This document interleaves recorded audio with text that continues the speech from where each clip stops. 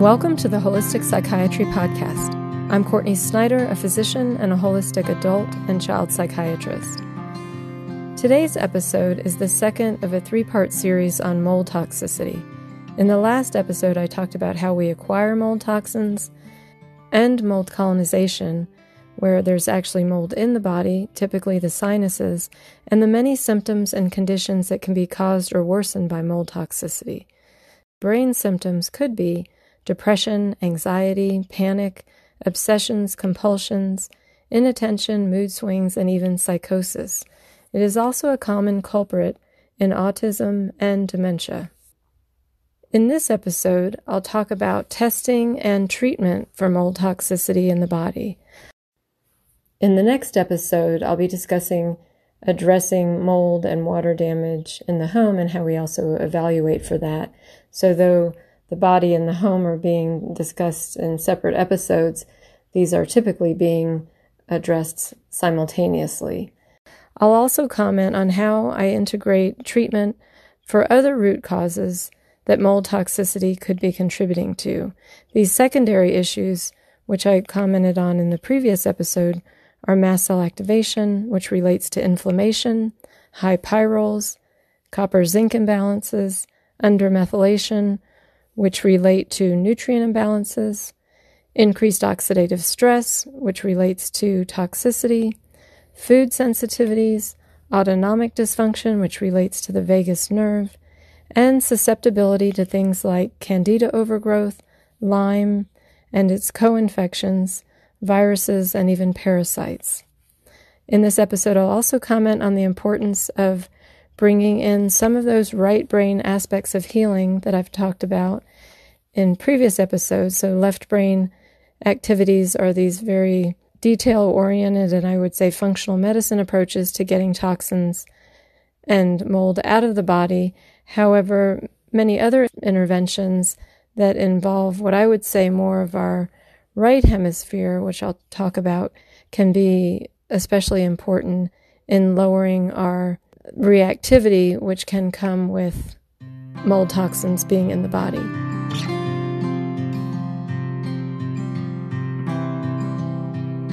So the way we diagnose mold toxicity, or at least I would say most of us who are treating mold toxicity, are now using what is called urine mycotoxin testing.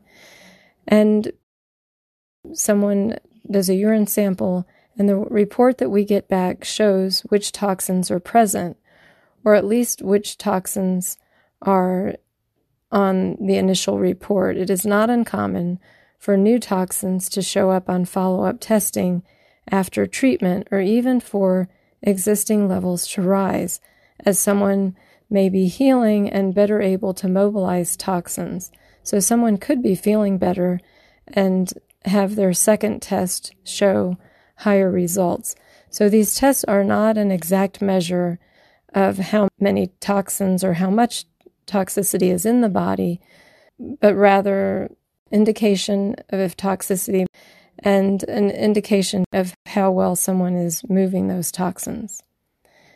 So there are two labs that most of us are using. For those of us who are using these urine mycotoxin testing, the two most popular, I would say, are Real-Time Lab and Great Plains Labs. So Real-Time will measure 5 toxins, and to give you some of these names, gliotoxin is one. That's something that's also appears to be made by candida or yeast. Another toxin is zearalenone, and what's interesting about that one is it appears to bind estrogen receptors. So in addition to its many impacts, it can also have some hormonal impacts. And they all, in fact, can have some hormonal impacts, but this one more directly. A third is trichothecenes. And when you hear about black mold, which is kind of notorious, trichothecenes is one of the toxins made by Stachybotrys. That's the black mold. However, it's not only black mold that's making mycotoxins, and it's not only black mold that's in water-damaged spaces. So the toxins that I'm talking about here are, for the most part, related to water damage. a fourth is aflatoxin, and a fifth is ochratoxin.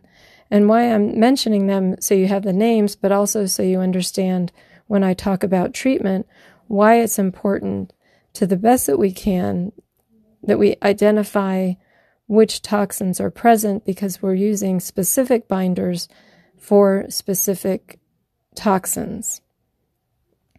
Another lab is Great Plains, and their technology that they're using is different, and they measure more than 5 toxins. However, in my own experience, having used both of these tests, I rely more heavily on real-time testing.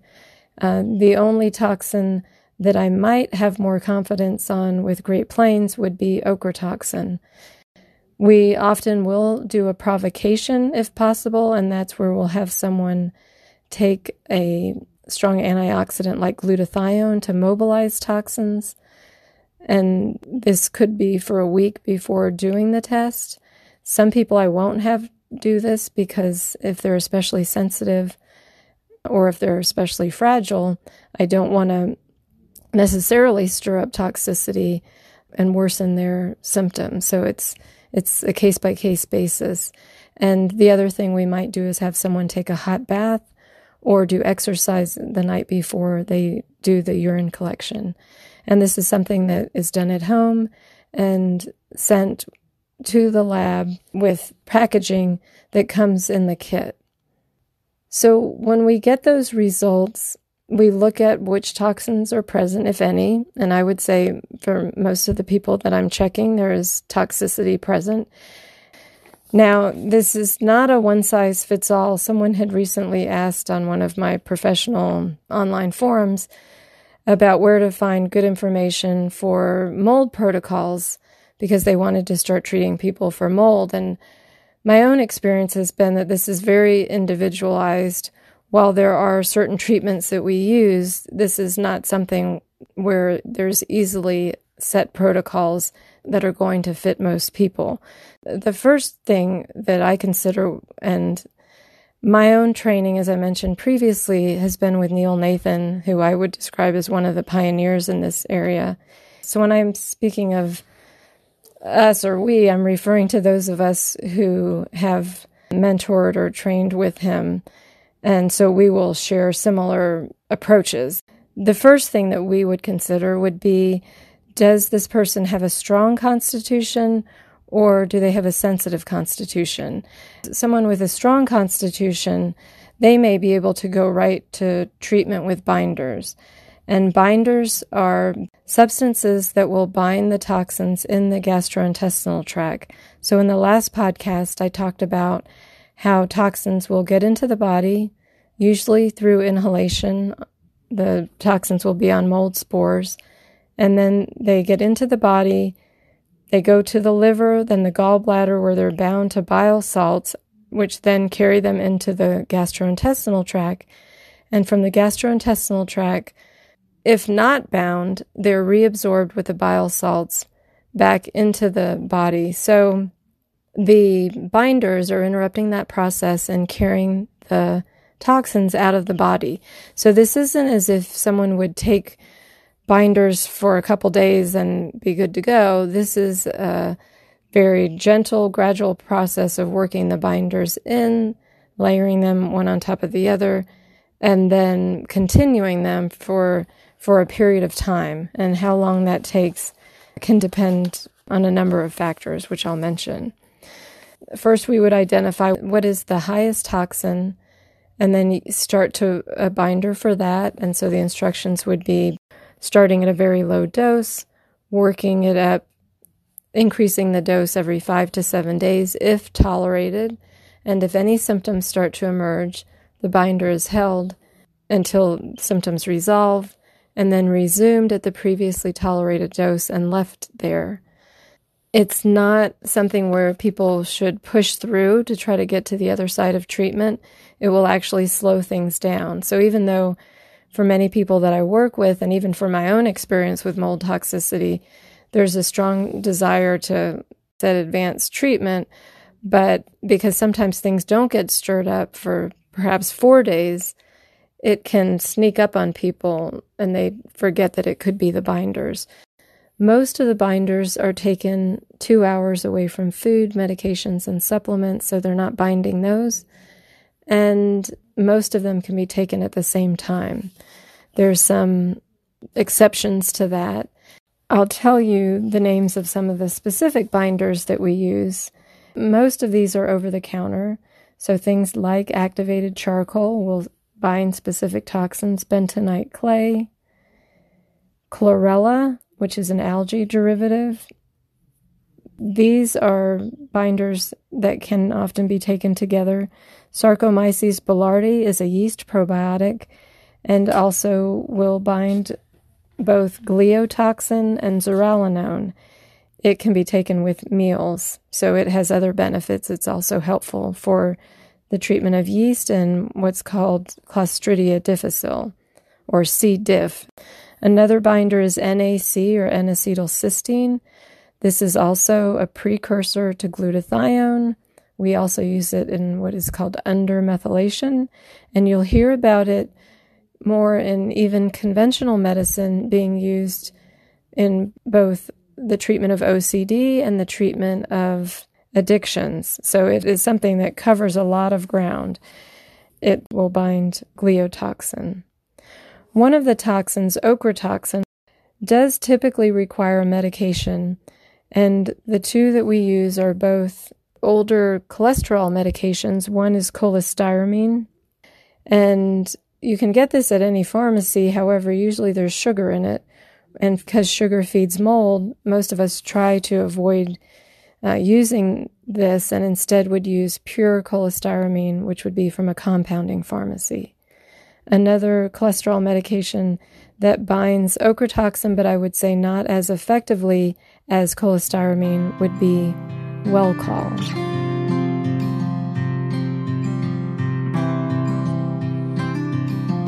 So when someone has a strong constitution, they may very easily get to the highest end of the range for the doses. And nonetheless, the doses are still started out low and worked up as tolerated and held if symptoms appear. However, if someone has a sensitive constitution, they may end up being on much lower doses, and they may end up increasing the doses more slowly. And I mention all of this because for those of us who treat a lot of people with sensitive constitutions, we often have people come to us who were started on a full schedule of binders all at once at what would be considered standard or maximum doses and had a horrible time tolerating that, and were quite discouraged and thinking they were not going to be able to heal from mold toxicity. And if someone has a great response to the binders, then they may just need to stay on the binders perhaps 4 to 6 months and then have their mycotoxin testing repeated. And either way, the likelihood is people's symptoms would be improving. However, if they're mobilizing toxins better, the measures could be increased. So if someone is having a symptomatic response that's quite dramatic, they may not need to go on to have treatment for what we would call colonization, and that's where there's treatment with antifungal medication, so not antibacterial. Antibiotics are to kill bacteria, however, antifungals are to kill things like yeast and mold. And while I say if their test comes back and there's no evidence of mold, then they may be able to go off binders and be pretty cleared of this issue. However, once someone has had mold toxicity, then we know that they are someone that is susceptible. If we know that someone's susceptible, it could make sense for them to stay on low-dose binders, even indefinitely, just to prevent developing future mold toxicity. And as I'll talk about in the next podcast when I address more the environmental issues, it can be difficult to completely avoid any possibility of having mold exposure. I mean, that would be impossible. But even if someone's very diligent about their home and their workplace and their car, they still could run into a problem, and the binders are generally considered very safe, especially if they are, again, away from food, supplements, and medication. So if the response to binders is not dramatic, then that is when we would consider antifungal treatment for colonization, meaning mold has taken hold in the sinuses and gastrointestinal tract. Because Candida is so common with mold toxicity, this is often the first step, and that would be adding in treatment for yeast overgrowth or Candida. I've previously done a podcast about Candida, and we all have Candida in the gastrointestinal tract. However, there can be overgrowth because of things like antibiotics or, again, even mold toxicity. Sometimes very low zinc levels can contribute to this as well. I'll interject about diet here because both mold and yeast will thrive on the same foods, namely sugar and carbs. We typically recommend a diet that is somewhat of a modified paleo-type diet. Paleo is focused on animal protein and vegetables, and the reason for animal protein as opposed to other sources of protein is because other sources of protein usually come with a significant amount of carbohydrates. So beans, for example. Some individuals, even the carbohydrates from fruit is too much, and for some individuals, trace amounts of mold toxins in nuts and seeds can aggravate their symptoms. However, as I talk about mold toxicity, this is primarily due to water damage, mold spores, not necessarily mold from food. This is perhaps the most challenging part of the treatment because with mold toxicity and yeast often comes significant carb craving. To emphasize, this is not a one-size-fits-all approach, but this issue of diet can hold people back. I'll give specific references at the end that can help for more detailed dietary information.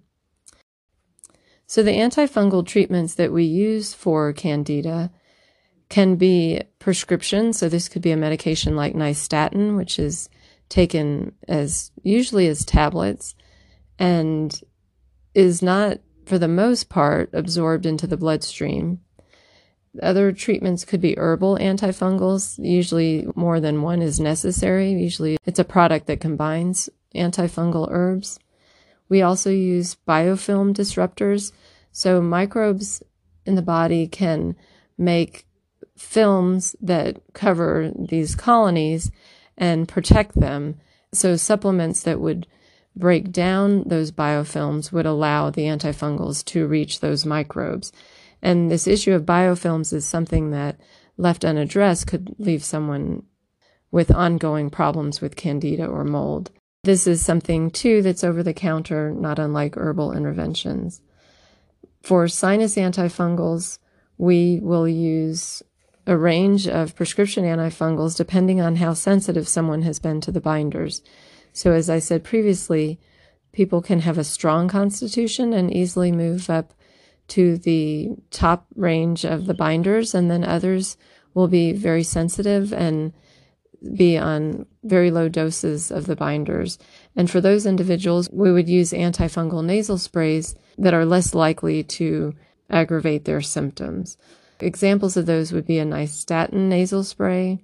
And even though nystatin orally will only address yeast, intranasally it appears to also address mold. Another is fluconazole, and another is amphotericin B. For the gastrointestinal tract, amphotericin B is something that we will use. And then there are systemic antifungals, which are antifungals which are taken orally. However, they will go into the bloodstream and then be targeting the mold in the body from the bloodstream. So if it's in the sinuses, our sinuses are vascularized, and similarly with the gastrointestinal tract. So diflucan is a systemic antifungal that will treat yeast. And itraconazole is a systemic antifungal that will treat yeast and mold. For both of those, we will typically monitor liver functions to assure that they are not causing an elevation in liver functions or having any impact on the liver. There are other antifungals that I'm not mentioning, but those are the more common ones that we use. And all the while, the binders are continued. So I often will have people come to me who were put on antifungals for yeast and or mold who were not on adequate binders, or the mold toxins that they had in their body weren't specifically identified. Perhaps they were using a test that didn't pick up the range of toxins. And so then when they were put on an antifungal, more toxins were released and there was no binders to kind of mop those toxins up. And they had pretty significant symptoms and keep someone from progressing appropriately in treatment and also be quite discouraged.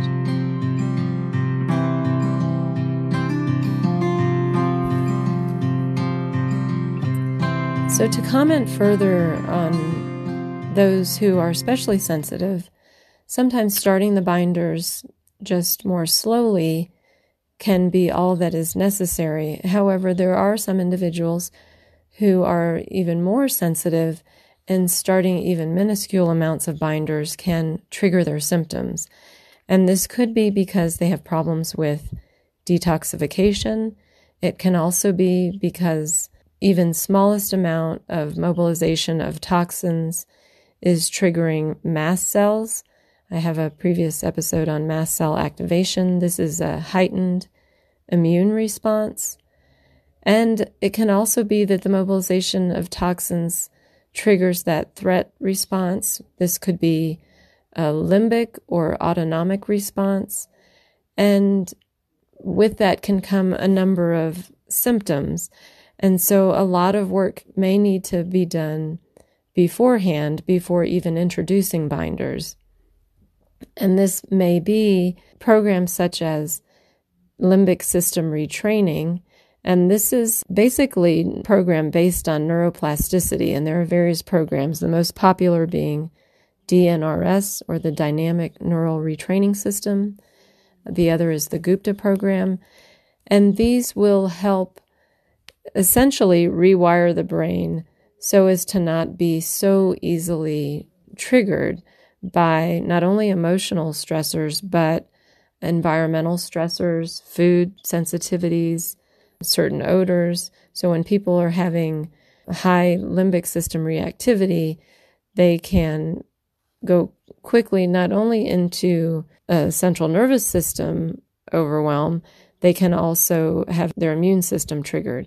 So by calming down the central nervous system, specifically the limbic system, this can have pretty dramatic effects on someone's immune reactivity.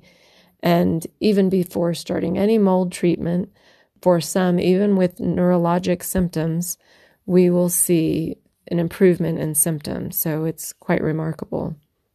The other piece that can be built in before starting binders can be accessing the vagus nerve. So training the rest and digest part of our nervous system that is part of our autonomic or automatic nervous system, really training that into a place of safety so that, again, treatment would be better tolerated. There are things that we can use to help stabilize those reactive mast cells, and both of the interventions I just mentioned will. There are particular supplements that we use as well, and again, I've discussed this in a previous podcast. For those who are especially sensitive, even supplements to stabilize mast cells could be problematic. That's why the prior two interventions are especially important. The other aspect of preparing someone who's sensitive would be to help support pathways of detoxification. And while this can be done with particular supplements, I have a previous podcast on detoxification, this can also be done with using sauna, good hydration. For anyone that's working through mold toxicity, I would recommend good hydration, assuring that they're having daily bowel movement so these toxins are moving out. Sauna or any programs that could mobilize toxins may not be well tolerated. So this points to how individualized this is.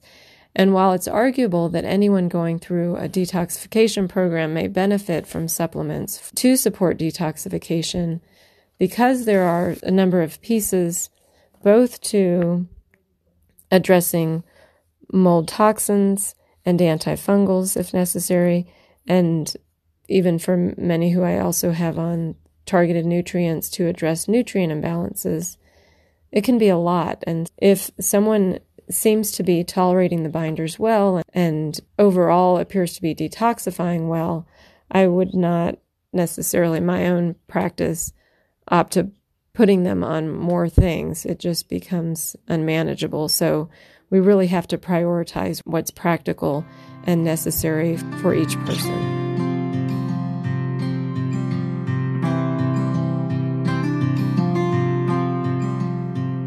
Before I comment on issues that can hold people back, I'd like to comment on the other root causes of brain-related symptoms that can be caused or aggravated by mold toxicity.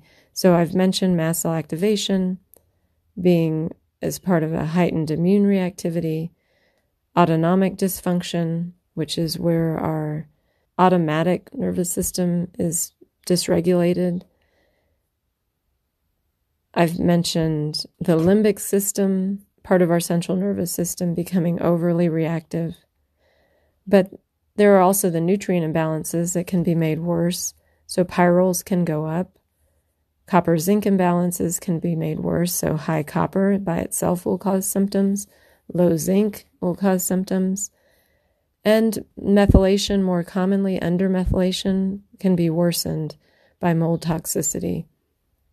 I mentioned candida can be made worse, so mold toxicity can keep someone stuck in terms of candida. It can be an underlying problem that's causing immune dysregulation, making someone also more vulnerable to Lyme and its co-infections such as Bartonella and Babesia. It can make someone more susceptible to viruses and viral infections that can contribute to brain-related symptoms. And it can contribute to autoimmune psychiatric conditions such as autoimmune encephalopathy or what we call PANS or PANDAS, and this is where a microbial presence in the body is triggering the immune system to act on part of the brain. And so this is not unlike any other autoimmune condition. However, the brain is what is being impacted. And very often symptoms that would be seen with that, with PANS and PANDAS, is more in children with an acute onset of OCD symptoms, but autoimmune encephalopathy in adults can look like psychosis, so hallucinations and delusions. Electromagnetic hypersensitivity is another root cause to brain-related symptoms that can be caused or made worse by mold toxicity. So when I see someone that has electromagnetic hypersensitivity, so this is a sensitivity to things like Wi-Fi, cell phones, but it can also be electric wiring in their house. I have a podcast on this as well. If someone has this, I highly recommend that they be tested for mold toxicity. There are studies that show a relationship between the production of toxins by molds and even how rapidly molds will multiply in the presence of high EMF. Lastly is considering what factors can hold people back. And I should say the duration of treatment can vary widely depending on the length of time someone has been dealing with mold toxicity and even colonization. Someone could be dealing with this since a childhood exposure and having had multiple exposures through their life. And I would say that was likely the case with me. And there are others who maybe weren't having any problems until they were in an environment that they had a severe exposure. And so for some people, it could be 4 to 6 months. of being on binders. For others, it could be a treatment that is maintained potentially even up to 2 or 3 years. The more we're learning, the more we're finding the aspects that are holding people back. For example, EMF exposure does appear to hold people back from their healing. And this was not something that we would have considered as much in the past. Teaching people how to lower their exposure is something that would help with their treatment response, even if they're not obviously having symptoms of electromagnetic hypersensitivity. I mentioned diet, which is very difficult. Once someone does lower their carbohydrates, usually their cravings will subside. And once they're getting treatment, also, and those microbes are coming down, both yeast and mold, the cravings for carbs will subside. The other aspect that I am going to focus on heavily is on if someone's still living in an environment with mold. And there's a lot of aspects to addressing mold in the home. I would say that individuals who are dealing with a history of trauma or are still in high stress relationships or work environments, that is going to impact their healing. And that relates to our autonomic nervous system. If our body doesn't feel safe, and we might feel in our mind that we're perfectly safe, but if our body doesn't feel safe, and that can be happening out of our consciousness, then we will have problems with detoxification and healing. So that's another piece that can hold people back from moving forward. And that is why I call what I do holistic psychiatry, because I don't think just going after toxins or microbes or nutrient levels is ultimately what brings people to healing, and why I try to balance out these right and left brain, as I call them, approaches. I hope this was helpful and that it has demystified the testing and treatment for mold toxicity. The next episode will be on testing and addressing environments that have water damage and mold. If you know someone you think could benefit, please consider sharing. If you would like to help me get this information out into the world, please consider engaging on one of the social media sites, which will be linked in the description of this podcast. If you have questions or if interest in other topics, please let me know at those sites as well. Otherwise, I'll look forward to connecting with you in a future episode. Until then, take care. Bye-bye.